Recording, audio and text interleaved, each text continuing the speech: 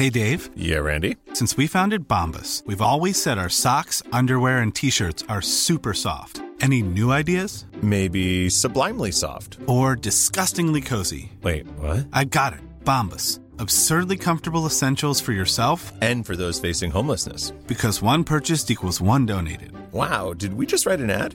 Yes. Bombas. Big comfort for everyone. Go to bombas.com/ACAST and use code ACAST for 20% off your first purchase. Good morning. This is Brooke Howard with the Daily Beast. It's Monday, May 10th, and these are the top stories the Cheat team is watching right now. In an interview Sunday, Dr. Anthony Fauci said that indoor mask mandates can start to loosen up as vaccination rates in the U.S. increase. He added, quote, "We do need to start being more liberal as more people get vaccinated." The CDC recently revised public health mandates to say that fully vaccinated people can go mask-free while outside. Over half of adults in the U.S.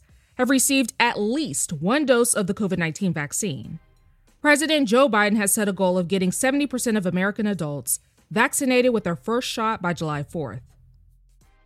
The Colonial Pipeline, which shut down operations late Friday after a ransomware attack, still has not said when it expects to be back online. The move has raised the specter of fuel shortages, which could reportedly push gas prices above $3 a gallon. Traders are now trying to line up tankers and barges to maintain supply to the East Coast, while the pipeline is out of commission. Experts believe the attack was carried out by a ransomware gang that claims it donates a cut of its proceeds to charity.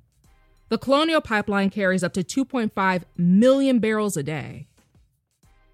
A birthday party at a Colorado Springs trailer park ended in gunfire on Sunday, leaving 7 people, including the shooter, dead.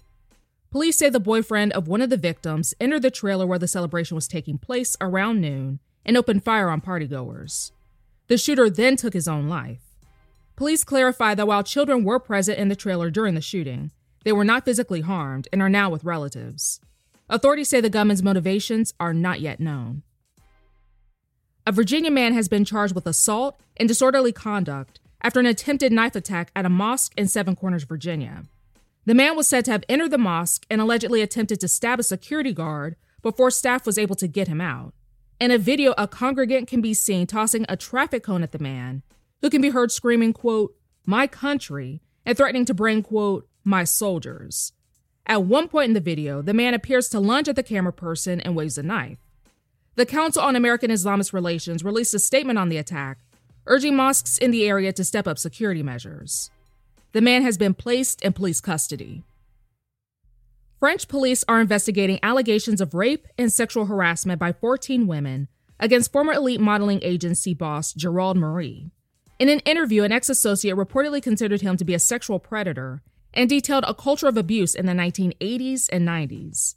The former associate claims that Marie and other high-level elite employees made a game out of their sexual conquests, keeping a running tally on models they slept with. The ex-colleague added, quote, "The younger they were, the more points. The more virgins, the more points." Elite is under new ownership and called the allegations egregious and abhorrent.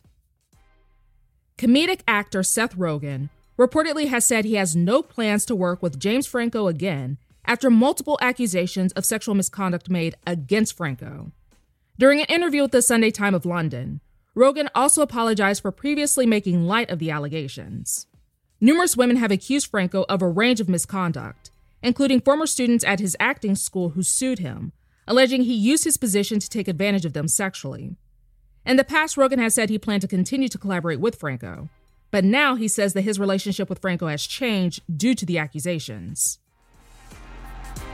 That's all for this morning. Check back every weekday morning and afternoon for more of the news you need to know. Find us wherever you listen to podcasts.